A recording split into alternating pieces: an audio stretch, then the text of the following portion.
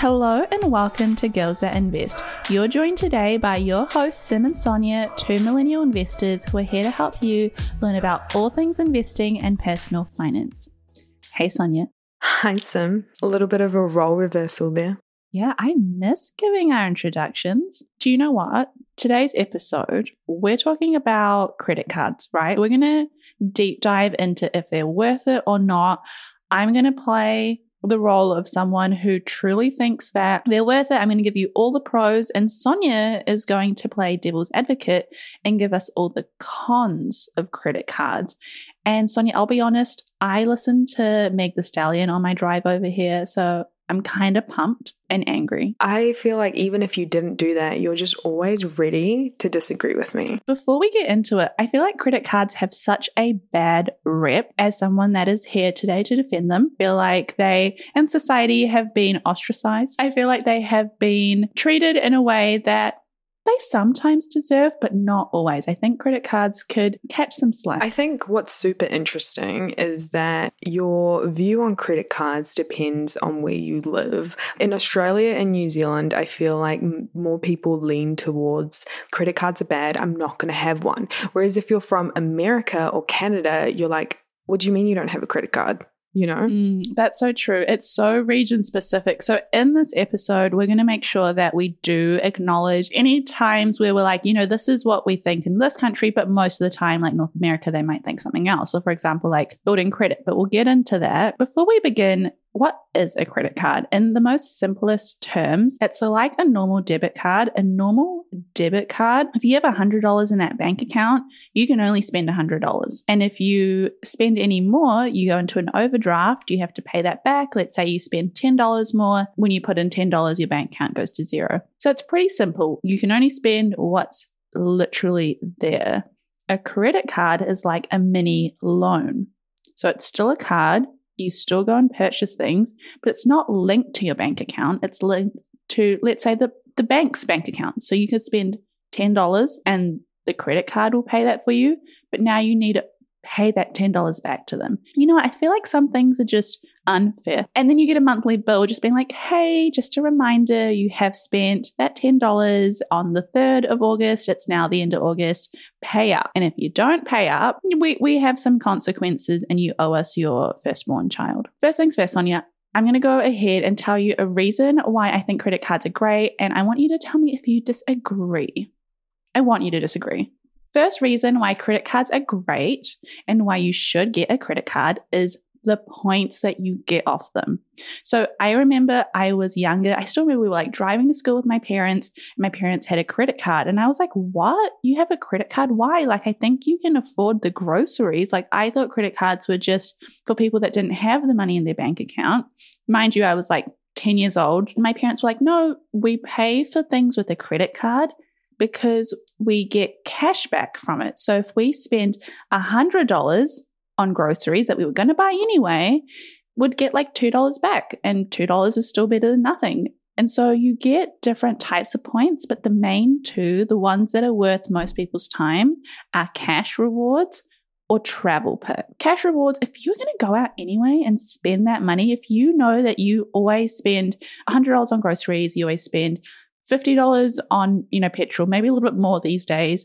You have this like rent that you pay with your credit card somehow. Like if there are things that you know always come up, you could literally work out like, hey, I could save an extra $20 a month. And that might not be a lot of money for some people, but that's still enough. That's still a free meal that you wouldn't otherwise get. Do you know what I mean? I do know what you mean. But in what way does that incentivize you to like spend more just to get cash rewards? It's kind of like being like, I'm going to spend a total of $100 just for free shipping when shipping might have been like $10 and you only bought a $10 item. So in total, you're just spending $20. Do you know what I mean? But you're incentivized by this free shipping thing to be like, okay, let me just add a few more things to my cart that I may not need to make up the points to get $2 back or like cash rewards. You know what? I can't argue that because studies actually have shown in the past that you actually do get more incentivized to spend more when you have a credit card or a points-based system versus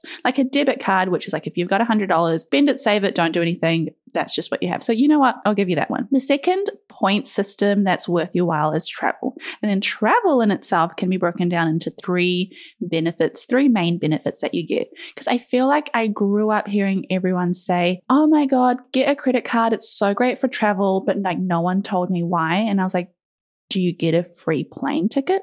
Like, do you get free upgrades? Like, why are you pushing this down, my throat? I don't want a credit card, but as someone that is arguing the pros, you get a couple of pretty good things. One of them is free access to lounges.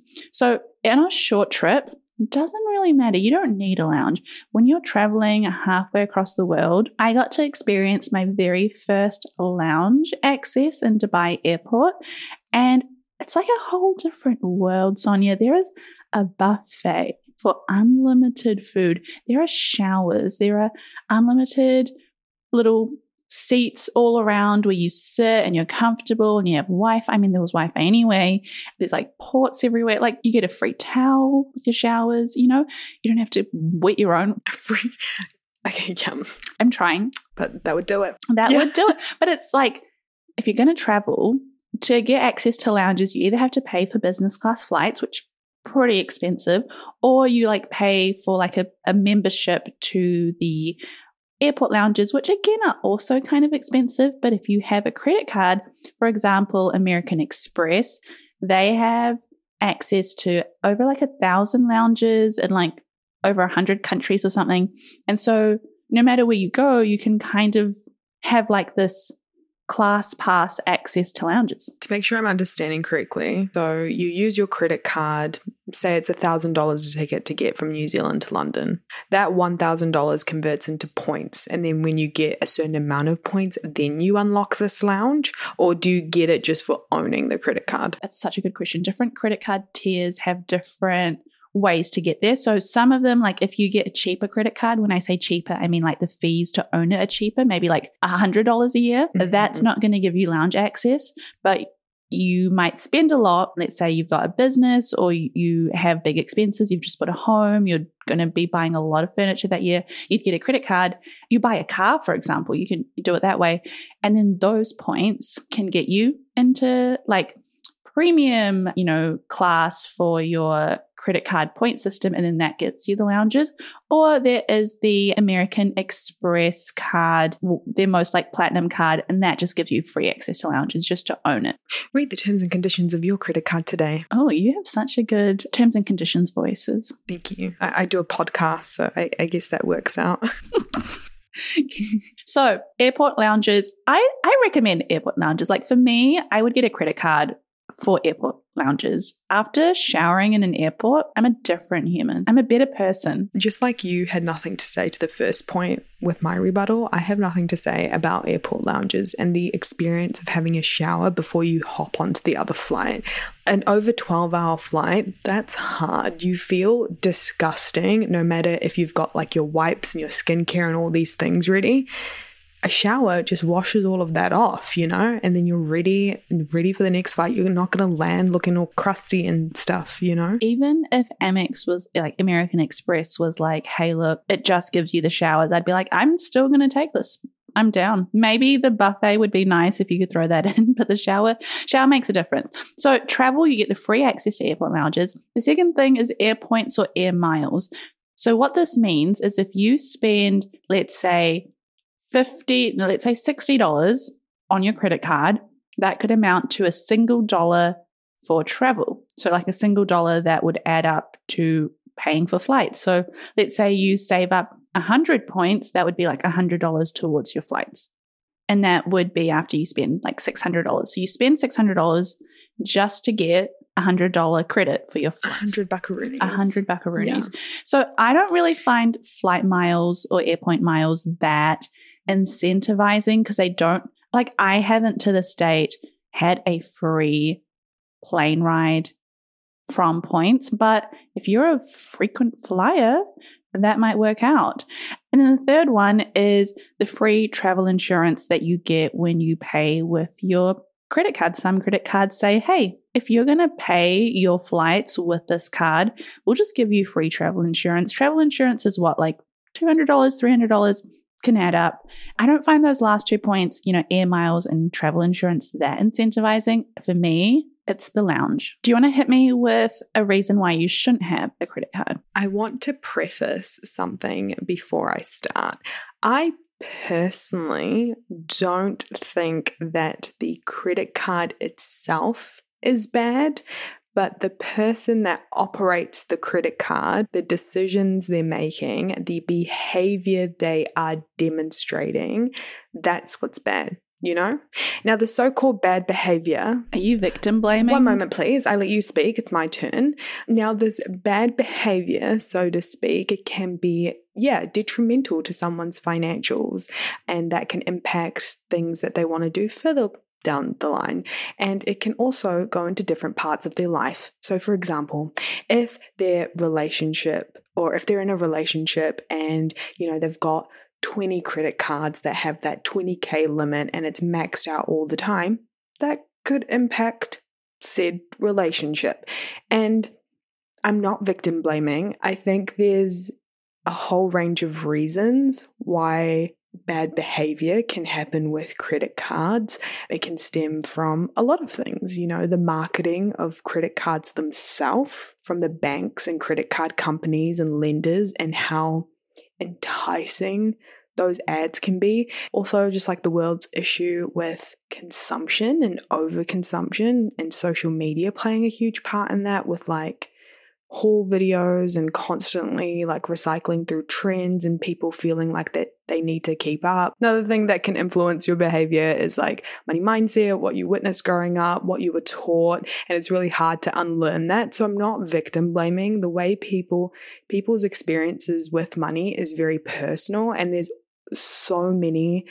such a psychology behind it, If you've got an issue with impulse spending and you're not really too great with your money on a paycheck to paycheck basis, imagine having a credit card and you go buy a shop and you're like, that scarf looks kind of cute, doesn't it? If you had a debit card and that debit card didn't have like an overdraft or like a limit, and you had like $100 in your debit card and you also had other things during the week, like you've got a whole week to a pay week, you're less likely to convince yourself to get this card because you're like, I only have $100 till next pay,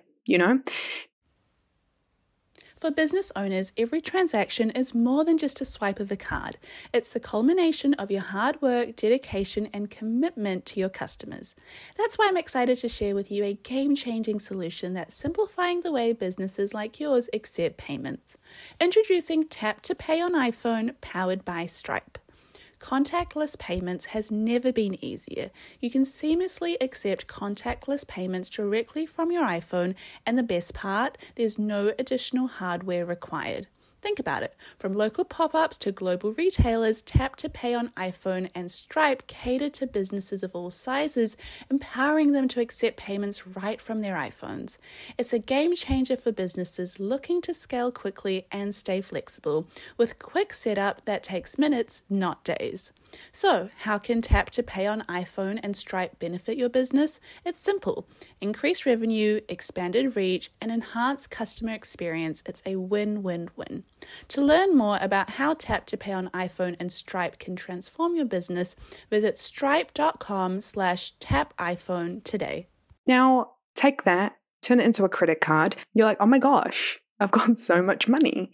I'm just going to grab this little green scarf. And yes, I am referring to the Confessions of a Shopaholic green scarf, because that's what I think of when I think of credit cards. I feel like that movie really shaped my decision and thought process on how I feel about credit cards. Just that scene of her like getting her emergency credit card off this like block of ice to pay for something.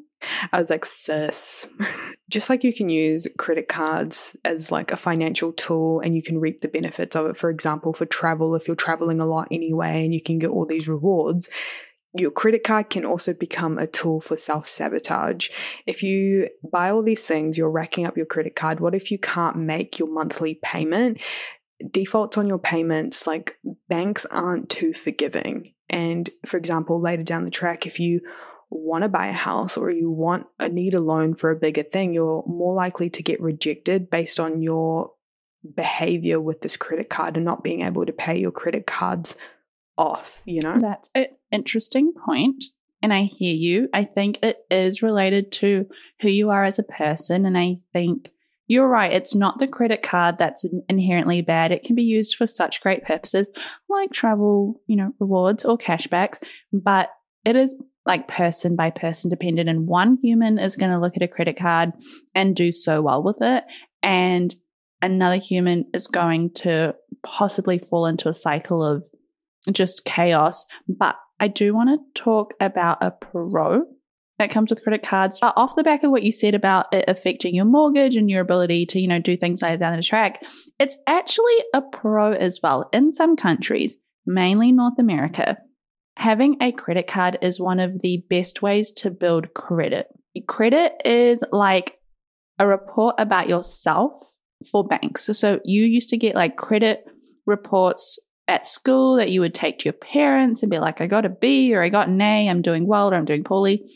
Banks have that for each person. And it's like your little report card that says Sonia is pretty good with her money. She should be allowed to get a mortgage. Or Sim has been terrible with her money growing up and has like defaulted on loans and like not paid certain credit cards. I personally just wouldn't give her a home. In America and in Canada, or mainly America at least, the best way that you can build credit is getting a credit card and then paying it off properly. So if you spend $50 that month on that credit card, you pay that back, even if it's just $50, and your monthly bill is always paid, or at least the minimum is always paid. In Australia and New Zealand, though, you do not need a credit card to build credit. You can just use your utility bill. So if your name is on your monthly energy bill in your flat, or your name is on your phone bill, that's a prepaid phone every month, that builds credit just as well. And if anything, I feel like I'm not helping my case. If anything, in Australia and New Zealand, closing your credit cards is a better thing to do when applying for home loans, according to mortgage advisors. But you kind of need those credit pieces, especially if you grew up with bad credit. And bad credit is so ruthless in America. Like, you could have opened up one line of credit, forgotten about it, moved on with your life, and then 10 years later you want to buy like a car and they're like, sorry, do you remember that Hello Kitty credit card that you got when you were 18? You never closed it and there's still $3 on it. Another con of credit cards is interest, baby. So every single credit card, oh no, look, I don't want to make a blanket statement that every single credit card has this, but usually credit cards have interest rates, and that makes your purchases more expensive. Like, instead of just paying $20 in cash for something that, with money that you already have with the debit card or in the bank or literally in cash, you're paying $20 plus interest. Well, I'm really not doing a good job of defending myself here. I guess the other interest to consider is also the interest rate on money that you owe. If you don't pay your monthly fee, then you've got really, really high interest rates. We're talking 19, 20% sometimes. And a $20 purchase, if you accidentally miss it or forget to pay, that can start to turn into a lot of credit card debt. I think that's an interesting point, but it kind of speaks more to less about the person and more just the circumstance they're in. If you have, for example, a crying baby that needs food and you don't have the money for that, you're going to spend $20 on a credit card, because right now, the need is more important than where will I get the money? Yeah. 100%. What I just said, I'm noticing is huge privilege. If you're buying a winter coat for your kids and you don't have the money, but it's a Chicago winter and it's really, really cold, then obviously you're going to bite the bullet and buy your kid a coat because that's what they need to keep them warm, So, okay, fine, I get that. Oh, is that a point for Sim? Oh my gosh, if you're using empathy in your argument, you're winning me over. At least I have empathy. Okay, I hear you. My last and probably most important pro, which is the thing that's tipped me over. So I was not a big credit card person. This has genuinely done it for me. The convenience when you are overseas and you need to purchase something and something happens with your debit card from home and you cannot pay for something in that moment when it's an emergency is understated. Let me give a little bit of background. Sonia and I were in Pittsburgh, Pennsylvania. It was 11 p.m. and we had a flight the next morning at like 5 a.m. or something crazy where we had to get up really early. And we just got told that the flight was cancelled and there was nothing else available. And we were like, okay, that sucks, like kind of stressful, but let's just rebook a flight. And so I went to rebook the flight and all the flight prices went up really quickly because, of course, every other company realized that, hey, something's cancelled, so everyone else is going to want to jump on our flight. So let's just double the price. Like in front of our eyes, we saw a $500 plane ticket turn into $1,000, which was rough. And so I went to pay with my New Zealand Visa debit card, which has worked for me to use, on this trip, the entire trip. But because it was a big purchase and it was kind of late at night and it was overseas, my bank was like, they put up a block and they said, nope, you need to get some access codes, and that was linked to your phone. But then I cannot access that because I have an American SIM in my card and I didn't have the little pin to take out the American SIM and put my New Zealand SIM. It was a nightmare. I had to call up someone in New Zealand and ask them for their credit card details and pay for it that way. And then I just bank transferred them straight away.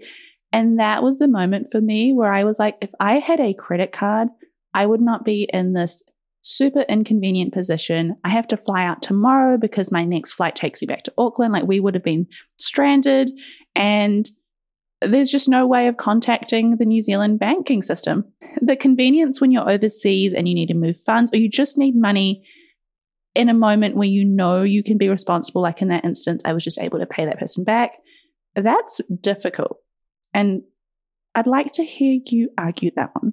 I mean, if you had the patience and the time, you could contact your bank and get the debit card to be unlocked. And, Look me in the eye. In that moment, in that hotel room, did you and I have patience all the time? You were stressed with me. Sure, I'll give you that one. The theme I'm seeing, overall between our points, is that there's actually some pretty good reasons why you should get a credit card, but there's actually some really damning reasons why a credit card can be harmful, not just to your personal spending, not just your bank balance, but your future, your ability to get a home, your ability to get a mortgage. Your ability to turn yourself or put yourself in debt increases so much more rapidly compared to an overdraft, because you can only take so much. If you've got an overdraft of $1,000, you can only owe $1,000 versus credit card debt that can turn into,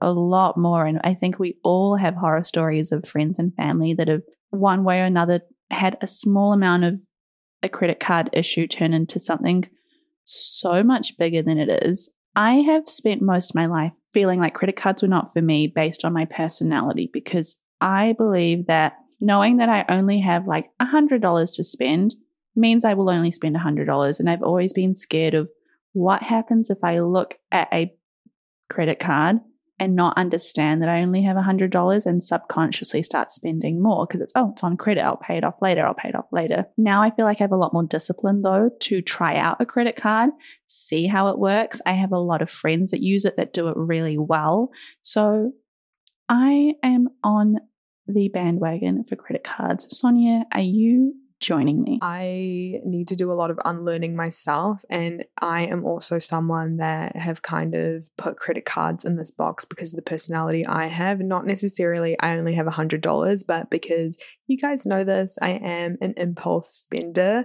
So even though I'm very, I've got a budget, I've got a plan, I'm very on top of my money and my money management, it's so easy to slip back into your old ways and I'm an impulsive person in general. So it's I just see myself being scared to use it for the first few months if I did get a credit card. But yeah, I think knowing yourself, knowing what your values are, what your goals are down the line, and making a decision from there, because there's so many different types of credit cards as well. I think that's a great place to wrap it up. And thank you for battling with me on credit cards. Goodbye, Sonia. And as always, to finish off with our disclaimer, Girls That Invest does not provide personalized investing advice for your individual needs. We are not financial advisors. The advice from Girls That Invest exists for educational purposes only and should not be relied upon to make an investment or financial decision. Advice from Girls That Invest is general in nature and does not consider individual circumstances. Always do your research and please use your due diligence. Alrighty, till next time, team. Bye.